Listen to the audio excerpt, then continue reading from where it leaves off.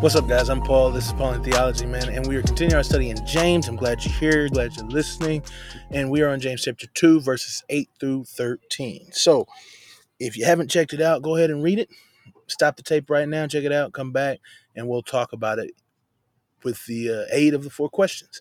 If you have already read it, man, ain't no point wasting time, right? Let's go ahead and jump on into it. What's James saying? That's the first question. What is James saying?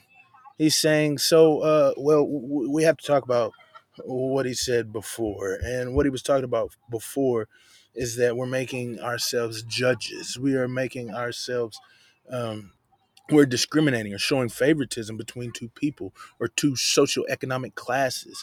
And by the way, I want to say that this is specifically he's talking about this, but this could be in any form or fashion. You know what I'm saying? If you're showing some kind of favoritism or discrimination in any way, this is still sinful when we do those things. Okay, but James here continues. He says, nevertheless, he says, so if a person completes the royal law, fulfills the perfect law, or the royal law, I'm sorry. He says, this is what the royal law is, that you love your neighbor as yourself. He says, you do well. He says, so this is what we're called to do.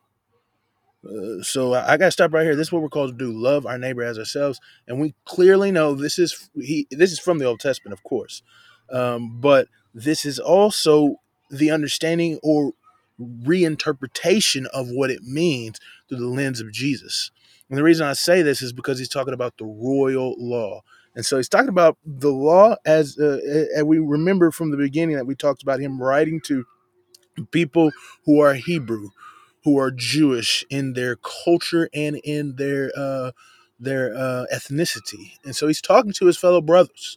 And so he says the law, but then he says a royal law, which is never mentioned or talked about in the Old Testament as the royal law.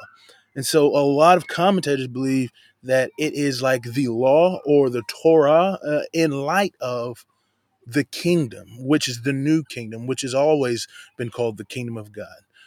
This new institution of how we interpret the law. And so when we see that it says love your neighbor as yourself, we're not just talking about your neighbor or people you associate with, someone that's next to you. When we're talking about your neighbor, we're talking about anybody that needs help, that needs some kind of help in any way.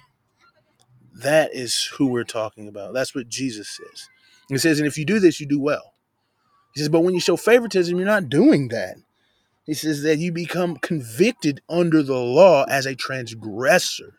And so whenever you show favoritism, the thing that we've been talking about in other episodes about judging, making distinctions between the poor and the rich, he says, when you do those things, you sin willfully because you're going against the law that Jesus spoke about, and you become convicted as a transgressor. And so he continues and he says, like, man, you say you're doing, you're fulfilling the whole law. It says, but if a person fulfills the whole law, but he fails in one point, then he is guilty of the entire law. And the reason this is so is because the same lawgiver, we talk about being a judge, and he is the judge. That's what a lawgiver is the judge of the law as well. But he says the same lawgiver says, do not commit adultery, also says, do not murder. And so if you don't commit adultery, but you murder, then that law, you are still a transgressor of it. And so it says, so whatever you say, you also need to do. It says, and the way that you do it should be as one that is about to be judged by the law of liberty. Okay, so it says you walk under this law, but do it as recognizing that you're walking under a new law, a reinstituted understanding of the law by Jesus, called the law of freedom. Or I think we talked about genitives in a past episode, I believe, and the types of genitives. And this word freedom is a genitive, and it can mean the type of law it is. And I say the law of freedom, it is a freeing law, a law that frees men, a law that liberates people. He says, so as you say, so also do, as about to be judged by this liberating law.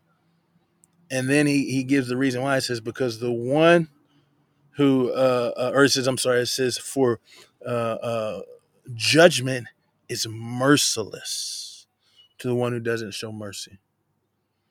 He says, mercy boasts over judgment, or mercy, grace, triumphs over condemnation. What a powerful statement. He says, so because of how we are going to be judged, and the thing is like we're judged because it is by the grace of God that we can be saved. Our faith we have placed in Him. And so that is mercy. About to be judged by this law of freedom, this liberating law, is that we're about to be judged by the act that Jesus did for us. And so we're free. Our sins are wiped clean. And so it says, and so in the same way, this law, or this I'm sorry, not this law, but this mercy, this grace that God has shown, it triumphs over your condemnation. And so live the same way. So what does this say about God? Well, God's mercy is greater than his judgment. Man, that right there we can stop. God's mercy is greater than his judgment, man. That means God's grace is so powerful. He's given it to us so that we not have to suffer the condemnation if we only believe and trust in Christ. I could stop the tape right there, guys. I could just end it right there. That if we trust in Christ, oh my, our sins are forgiven and we can rejoice because we are free. And when we are free, we live out that life of freedom by showing love to others and keeping ourselves unstained from this world. I can end there. But we don't. What does it say about man? It says that our true faith is revealed through our actions, man. It's like just as mercy boasts over judgment in our lives through the power of God, it should also be shown to others. We should show mercy even when justice is necessary. We should show, excuse me, I'm sorry.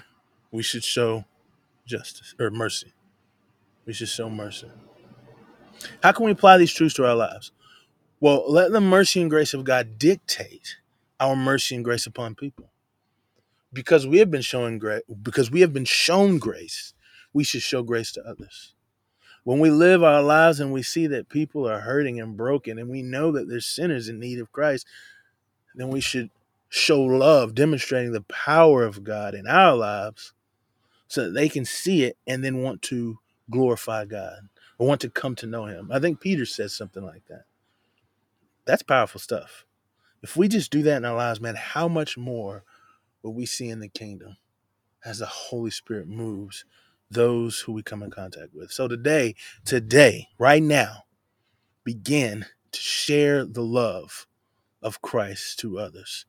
Let mercy and let grace triumph over condemnation and judgment in our lives. I'll see you guys in the next episode.